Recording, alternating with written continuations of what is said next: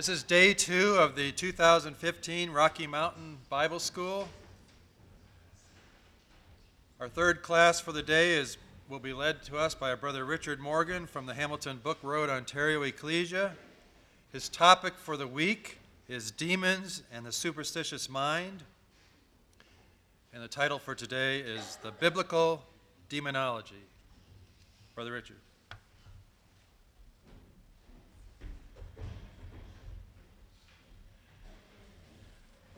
Good morning once again, brothers and sisters.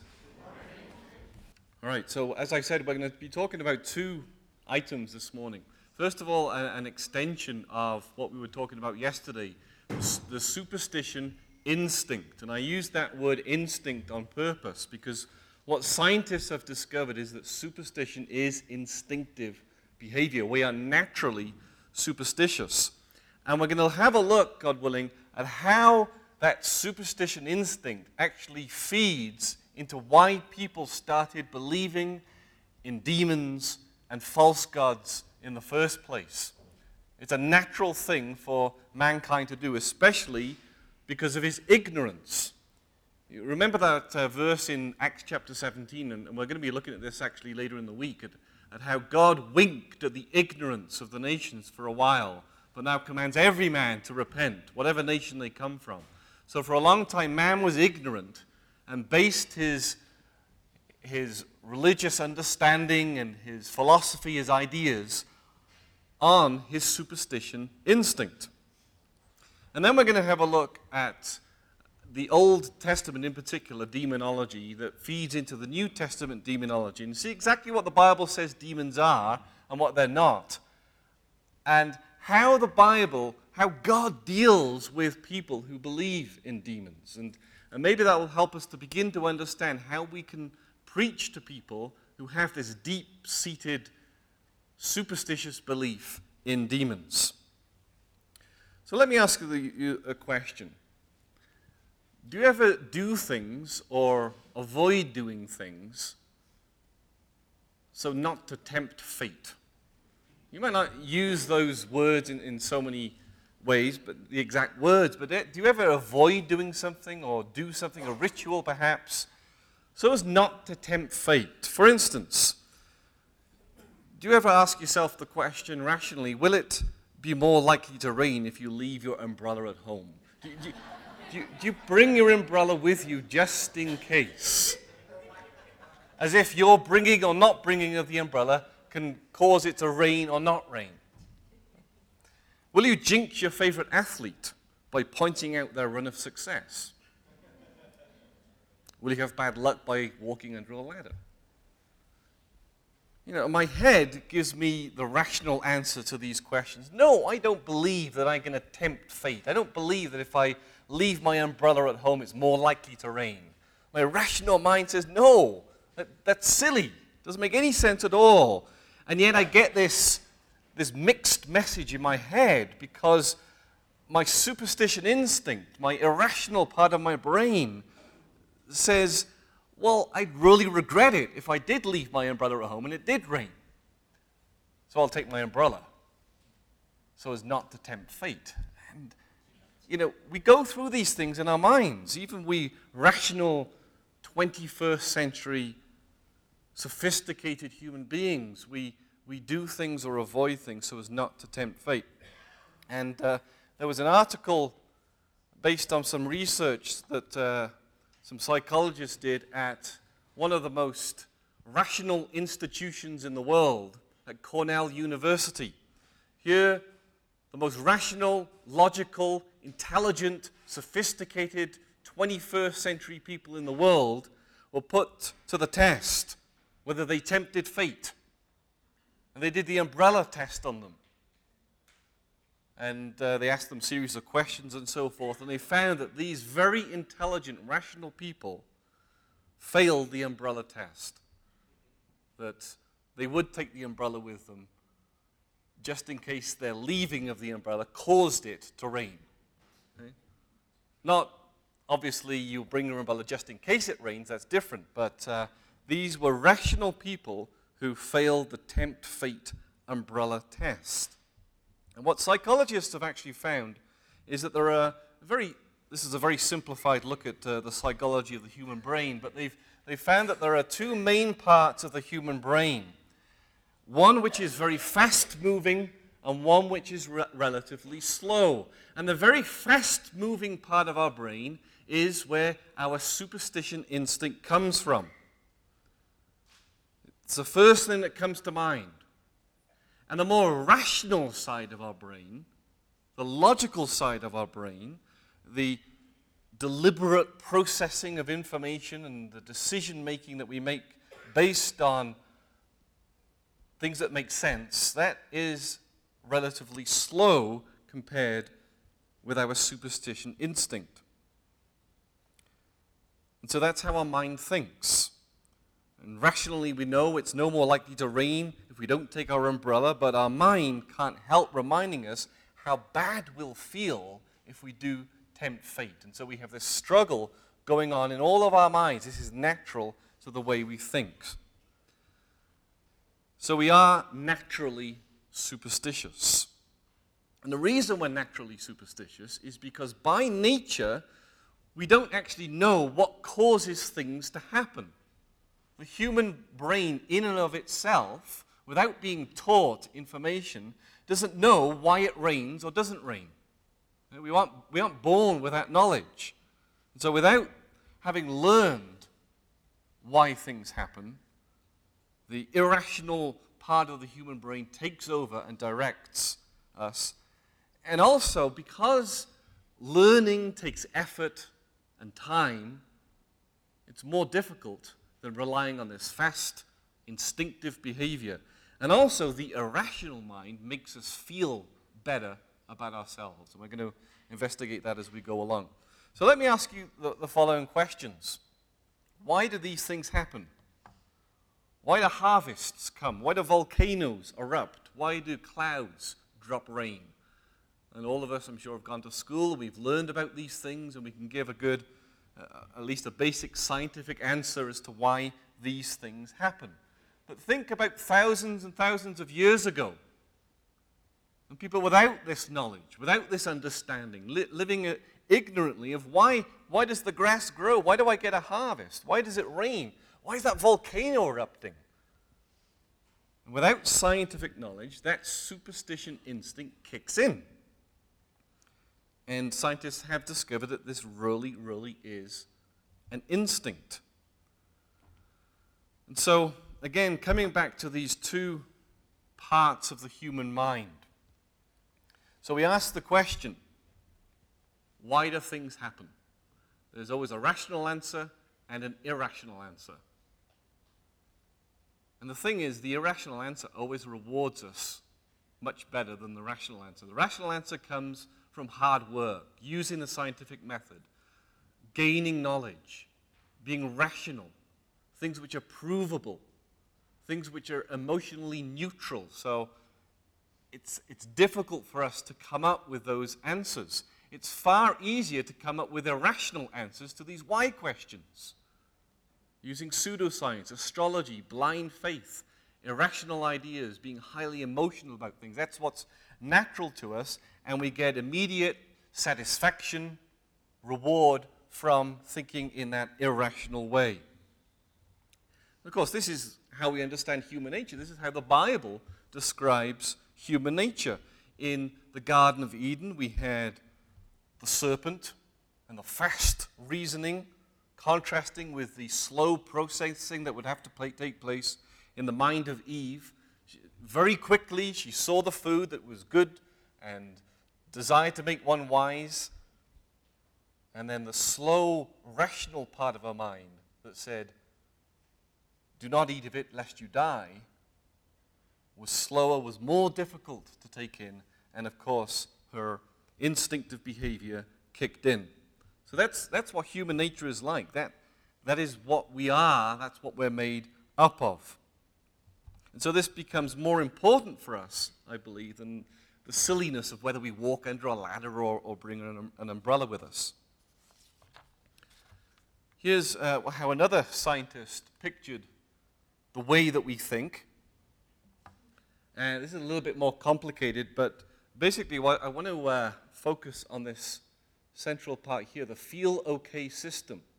We tend to think in ways that make us feel okay about ourselves. This was actually put together by someone who was studying both superstition and addictions, and he found that they're actually related to each other. And if you think about addictions, they're things that you do over and over and over again. It's instinctive behavior. It becomes instinctive behavior, a lot like superstition. You think of things like doing things by rote, things that you do. What's the word? When you keep on having to do the same ritual. Yes. OCD. Yeah. I should know this. This is kind of in our family a little bit. So, OCD, it's addictive behavior, and it can become very superstitious behavior, that I've got to do these rituals in order to avoid something, or in order to bring some sort of positive outcome in my life. So we can see that addictive behavior and superstitious behavior are very, very much aligned, and this scientist discovered this. And what he discovered is that we have this central part of our thinking, all based on our instincts and stimuli and so forth, and it's called this feel okay system. We tend to make decisions based on what feels okay to us, not on what is right, but what feels right. Okay? And if we're honest with ourselves, left to ourselves, we tend to think in that way. We tend to make decisions on what feels right rather than what is right. Because the superstitious, addictive behavior is natural to us, it makes us feel good about ourselves. We feel comfortable with this behavior and with this thinking, and it very often overrides the more difficult, slow, deliberate processing our brains need to make rational decisions. So, what has all this got to do with demons and idolatry? Well, if we were to go back thousands of years, our pagan or our heathen man on the left there, our ignorant man who doesn't have the scientific knowledge, the know-how to understand, scratches his head and says, why do these things happen? The superstitious instinct takes hold of him, and he assumes that because he performs a rain dance, that causes it to rain. And the classic example of pagan behavior, of course, is with the volcano. We've got to appease the wrath of the volcano god by throwing a pure virgin down the mouth of the volcano. And these pagan rituals came about because they're natural, because without the scientific answers, without that knowledge, people come up with things that just make them feel right about themselves, that somehow they have the power. Something like what Nathan was talking about in his class, that we tend to want to take the power away from God, the Creator, and ascribe it to ourselves, that somehow by performing our rituals, that we have power over these things.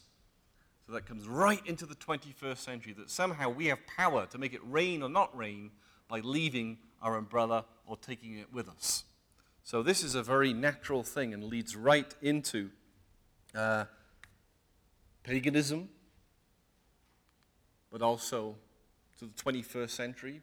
This is still behavior that we see in the world today, that somehow we think that there are these invisible forces and these rituals that we perform that help us get the gold medal. That by putting on our odd socks or by doing the sign of the cross, that somehow that's going to help us to succeed in life. And people still perform their pagan religious rites, which are simply based on this superstition instinct. So an athlete goes into the final of the 100 meters, and his rational mind might say to him, I don't have to perform my pre-race ritual. It doesn't make any difference at all. I'm an athlete, I'm strong, I'm prepared, I've trained. All I got to do is run. But just in case, I'll do the sign of the cross. Have I got my odd socks on? Yes, that's good.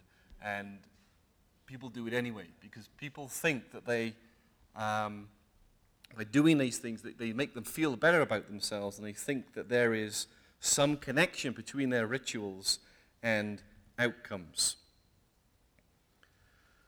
So let's now do a survey of some of the Old Testament passages that actually deal with demons. And do you think to yourself in the Old Testament, well, there's not really much that the Old Testament says about demons. In fact, the word demon itself, strictly speaking, in our Hebrew Bibles, doesn't even exist. In the King James, we get the word devils 4 times in the Old Testament. And in modern translations, it's often translated as demons, but it's not really the same as the Greek word that we find in the New Testament. So strictly speaking, demons don't really exist in the Old Testament until we realize that what demons were in the pagan world was simply these small gods. We talked yesterday about there being 2 types of gods in the pagan world. The big gods, like the Zeus and the Apollo of the world, and then the smaller gods. And that's what demons were to the pagan mind.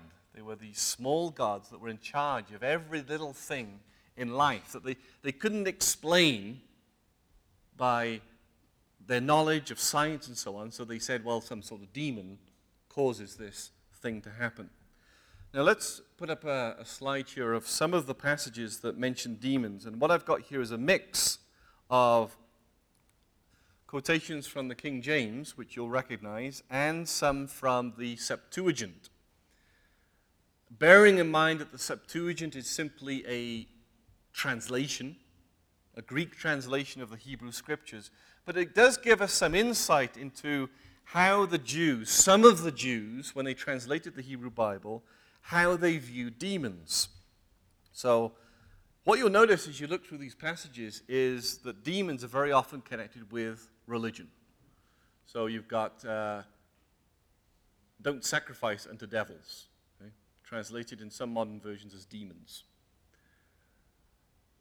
Here again, we've got sacrificing unto demons. I've got to get out, I can't see this properly. Again, the word demons. You'll notice the Hebrew here, though, it's different words. This word shed, this word satyr. It's not strictly a word that means a demon. And then we get things like in the Septuagint of Psalm 91, nor of mischance, and the demon of noonday. Now, have a read of Psalm 91. Let's just maybe go to that passage. It's kind of interesting. Psalm 91 was actually quoted by the Lord Jesus Christ during his wilderness temptations, or at least quoted by the tempter. The angel shall give charge over you, and it's a psalm of comfort when you feel danger around you. So obviously Jesus felt danger in the wilderness. He was there in a wild place. It says in Mark's record that wild beasts were with him. And especially at night, it would have been a scary place. He would have heard the odd howl. He would have heard the screech of an owl. He would have heard the scuttering of an animal. And it would have been a scary place. And really what Psalm 91 is a psalm of comfort for things that go bump in the night. Have you ever lay awake at night and you hear some noise in the house and you get the heebie-jeebies? What was that? And it's probably just the water going through the pipes or the general creaking of the house, but your mind plays tricks on you and you imagine things. Well, that's what Psalm 91 is about. It's about what goes through our minds, our imaginations. And when the Hebrews at the end of or during the Maccabean era, translated the Hebrew Scriptures into the Septuagint, they chose to use the word demon here. It's kind of interesting. Look at what it says here in verse 2. I will say to the Lord, my refuge and my fortress, my God in whom I trust, for he will deliver you from the snare of the fowler and from the deadly pestilence.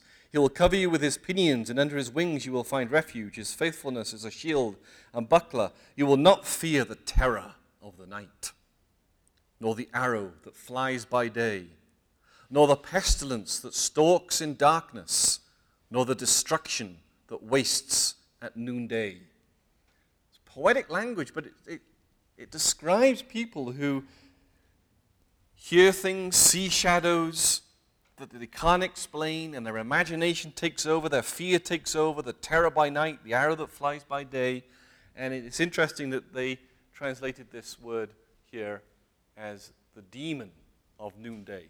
And in fact, when you look at the Hebrew, several of the Hebrew words here in Psalm 91 are words that are used in other cultures as names of demons.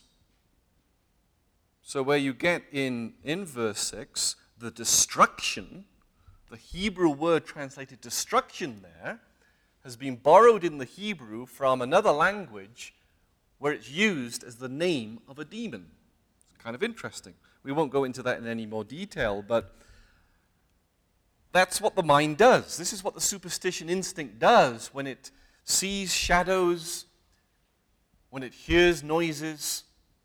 Our irrational mind takes over. Instead of saying that's just the creaking of the house, oh, what was that? And you get the shivers. That's how the human mind works. Let's have a look at another couple here. Psalm 96. This is a really interesting one, that all the gods of the nations are demons. Okay? So at least some in the time when the Septuagint were written, some understood that a demon was equated with a god. Okay? So we can see there how people at least understood what demons were.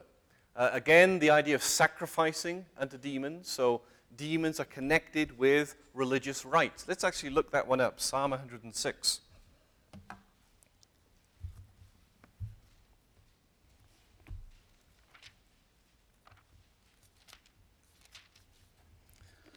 Psalm 106, and we'll look at the whole section here from verse 34. It says, it's talking here about the history of the children of Israel and some of their failings. It says in verse 34, they did not destroy the peoples as the Lord commanded them, but they mixed with the nations and learned to do as they did. So here are the rational-minded Jewish people given the rational law of God by Yahweh, but then mixing with the nations and learning what they do. And so in verse 36, they served their idols, their nothings, as Nathan showed, which became a snare to them, because it's easier to serve idols than the rational creator of the universe. They sacrificed their sons and their daughters to the demons.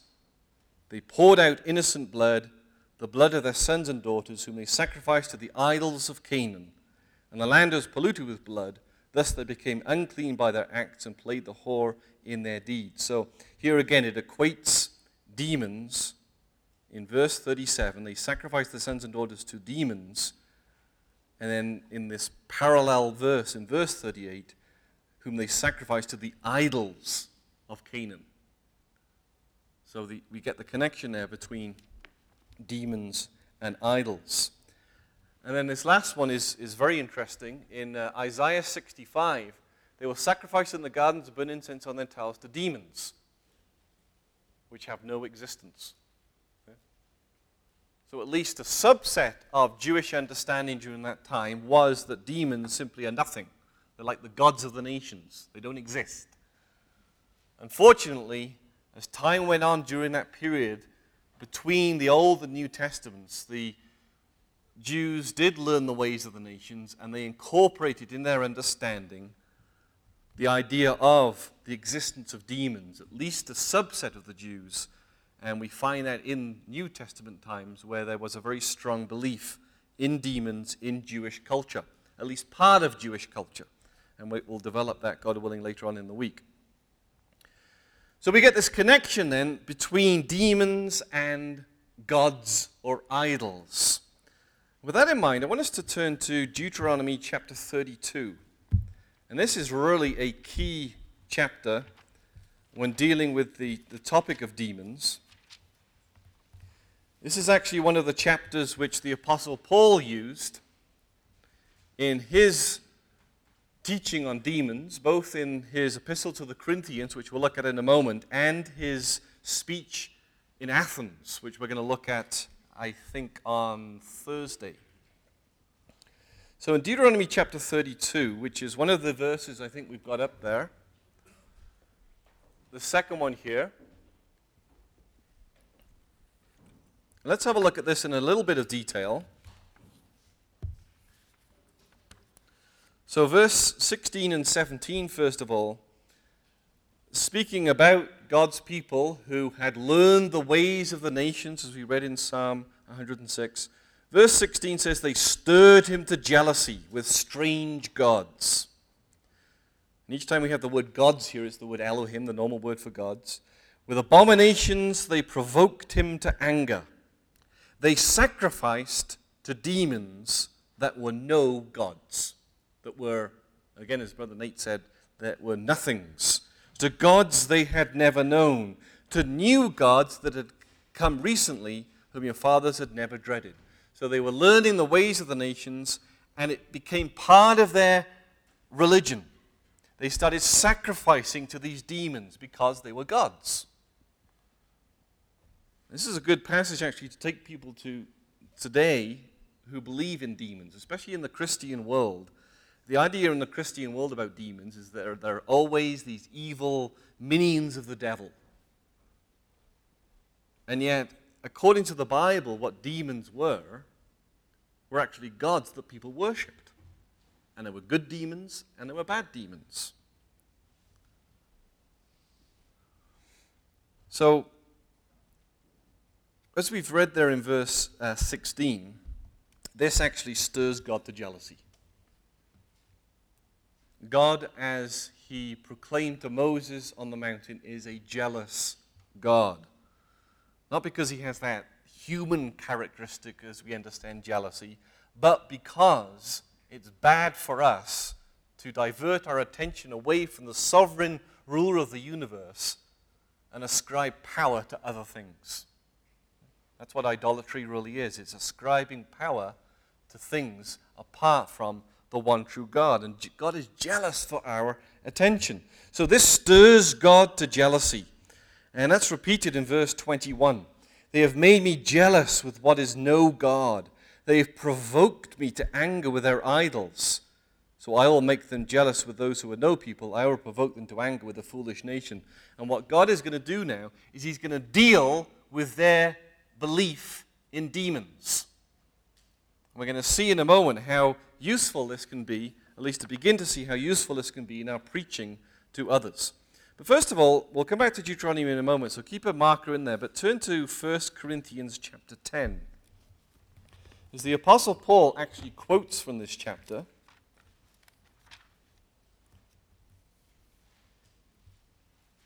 and he's talking here about food offered to idols, which we're going to cover in our final class on Friday. So we'll look at this passage again then, but for now, just have a look at this connection that the Apostle Paul makes between demons and gods or idols. And he makes the parallel here. So in verse 19 of 1 Corinthians 10, it says, what do I imply then? That food offered to idols is anything, or that an idol is anything? And the answer to his rhetorical question is no.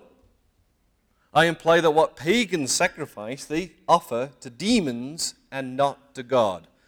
And that phrase there in verse 20, they offer to demons and not to God. If you look in your margin, if you have a good marginal reference, it will take you right to Deuteronomy. I'll just check whether my margin has it. Verse 20, Deuteronomy 32, verse 17. It's a direct quotation. They offered to demons and not to God. So Paul is picking up on that context of Deuteronomy chapter 32, and he's identifying idols with demons. He's making the parallel there. An idol is nothing. No, the pagans sacrificed to demons. It's just nothing. Then he says in verse 22, shall we provoke the Lord to jealousy? And again, you can see he's picking up there on Deuteronomy chapter 32. This adoration that the people had to other things apart from God provoked God to jealousy. So Paul is concerned with food offered to idols. He does say at the end of verse 20, I do not want you to be participants with demons. So he is concerned with it. And we're going to develop the balance on that, God willing, on Friday. But I just wanted to show that Paul makes the connection there between demons and idols. So if you come back to Deuteronomy chapter 32, basically what a demon is, again, is one of these small gods. So what the pagans said about demons are things like that they would summon thunder and lightning.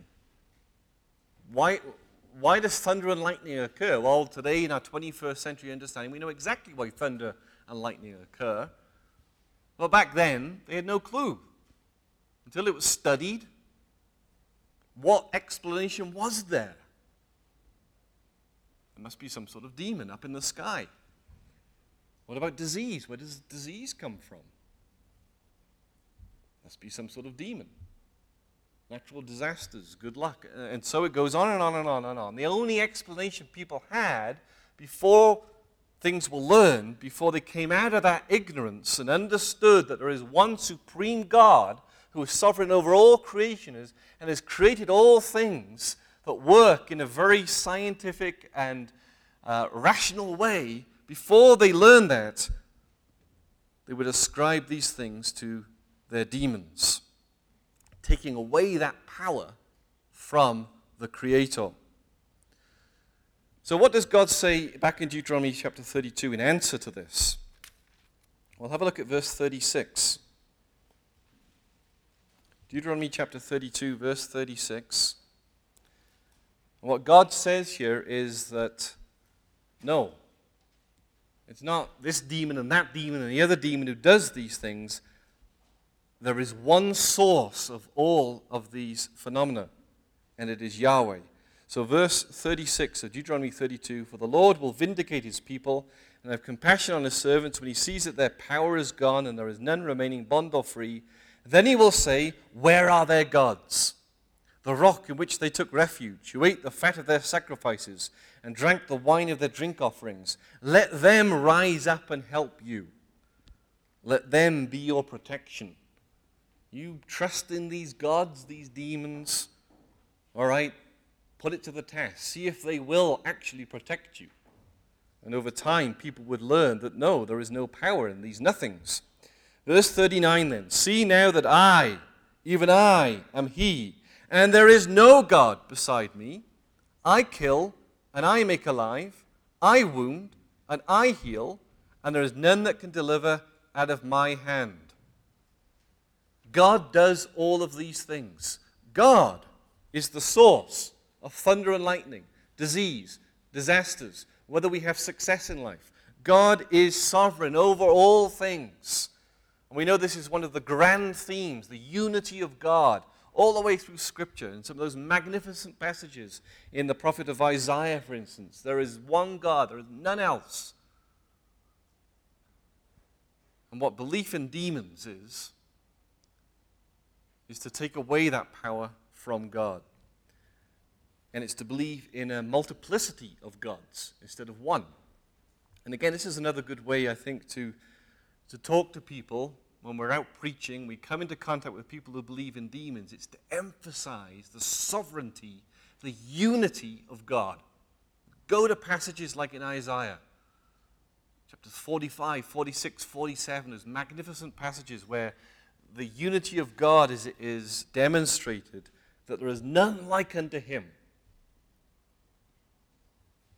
And that belief in demons actually is a form of idolatry. Well, let's develop this a little bit further. If you go back to verse 15,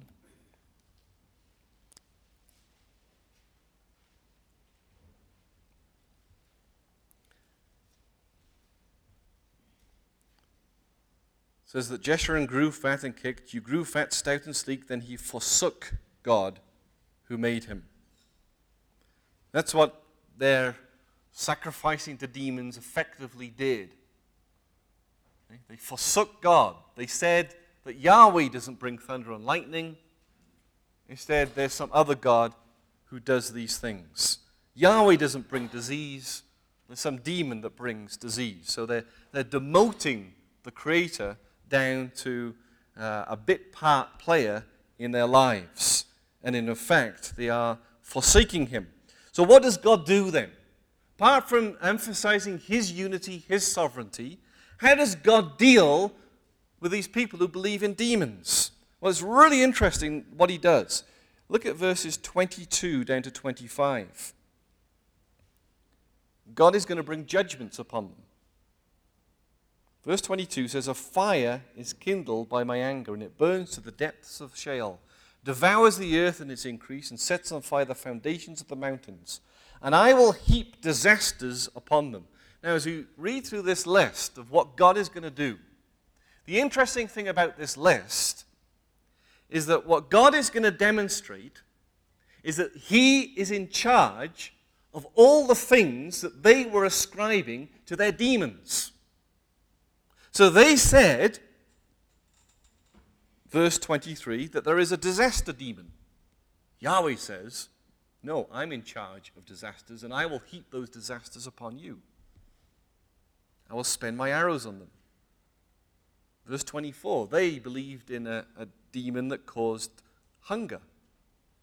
"No, I'm in charge of those things. They shall be wasted with hunger and devoured by plague." There was a plague demon, but Yahweh says, "No, I'm in charge of plague and poisonous pestilence. I will send the teeth of beasts against them, with the venom of things that crawl in the dust. Outdoors the sword shall bereave, and indoor terror, for young men and women alike, the nursing child with the man of gray hairs." And so it goes on, that God is demonstrating that he is sovereign. He is in charge of the thunder and the lightning and the disease and all these things that the nation said were caused by this God and that God and the other God. And what's even more interesting about this is, just like in that psalm we looked at earlier, Psalm 91, the psalm about God protecting those who are afraid of things that go bump in the night.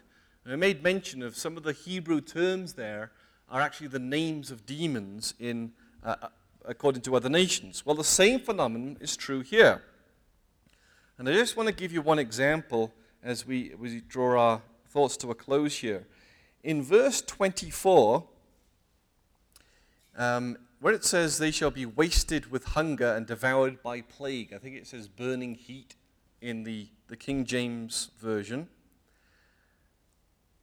The word translated burning heat is the word resheph. So here I've got the King James Version up here. "They shall be burnt with hunger and devoured with burning heat." That is this Hebrew word resheph. And it simply means, it's the Hebrew word for burning heat. Okay? Or maybe a lightning bolt, or that sort of thing. That's the sense of the Hebrew. That's what it means. That's why the translators translated it burning heat. You might think, "Brother Richard, why are you telling us this?" Well, what's interesting about that word resheph is that while it is a common, normal, everyday Hebrew word for a naturally occurring phenomenon created by the sovereign creator of all things, what we find is that word resheph has actually come into the Hebrew language from a pagan language. And you can do a lot of research on this guy. His name is Resheph. This is how the nations around Israel would have understood who Resheph was.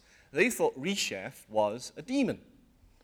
This is, for instance, from Wikipedia, but you can go to the other sources, the Encyclopedia Britannica. There he is. There's Resheph. Okay? This is how the pagans understood what things like plague and lightning bolts and so on were caused by. So in Hebrew, the burner, hence translated burning heat. And so it goes on about how this was a god of plague and of the underworld and so forth. And this is some of the ideas of what this Resheph character did. So what Deuteronomy chapter 32 is telling us is that Resheph doesn't exist. It's demythologizing belief in demons. You want to know what Resheph is? It's just a lightning bolt. That's what Deuteronomy 32 verse 24 is saying. And I am in charge of it. There's not some other God that causes these things to happen. I, Yahweh, do all these things. Again, verse 39. I kill, I make alive, I wound, I heal.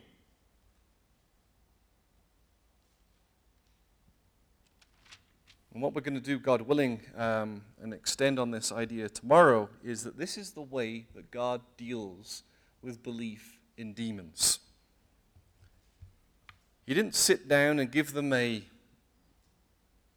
rational first principle talk on what demons are. What Yahweh does in Deuteronomy 32 is simply demonstrate that he has the power. And Resheph is powerless. You want to believe in Resheph? That's up to you. But I'll show you I am in charge of Resheph. And I am going to bring down the lightning bolt. And I'm going to judge you who believe that that lightning bolt is caused by someone other than me. And we're going to look at that in more detail, God willing, tomorrow when we look at the gods of Egypt and with the healings of the demoniacs in the New Testament. And I believe that that is the only way to deal with the superstitious mind and belief in demons, is to demonstrate that there is one God, sovereign over all things, who is way more powerful than all other gods.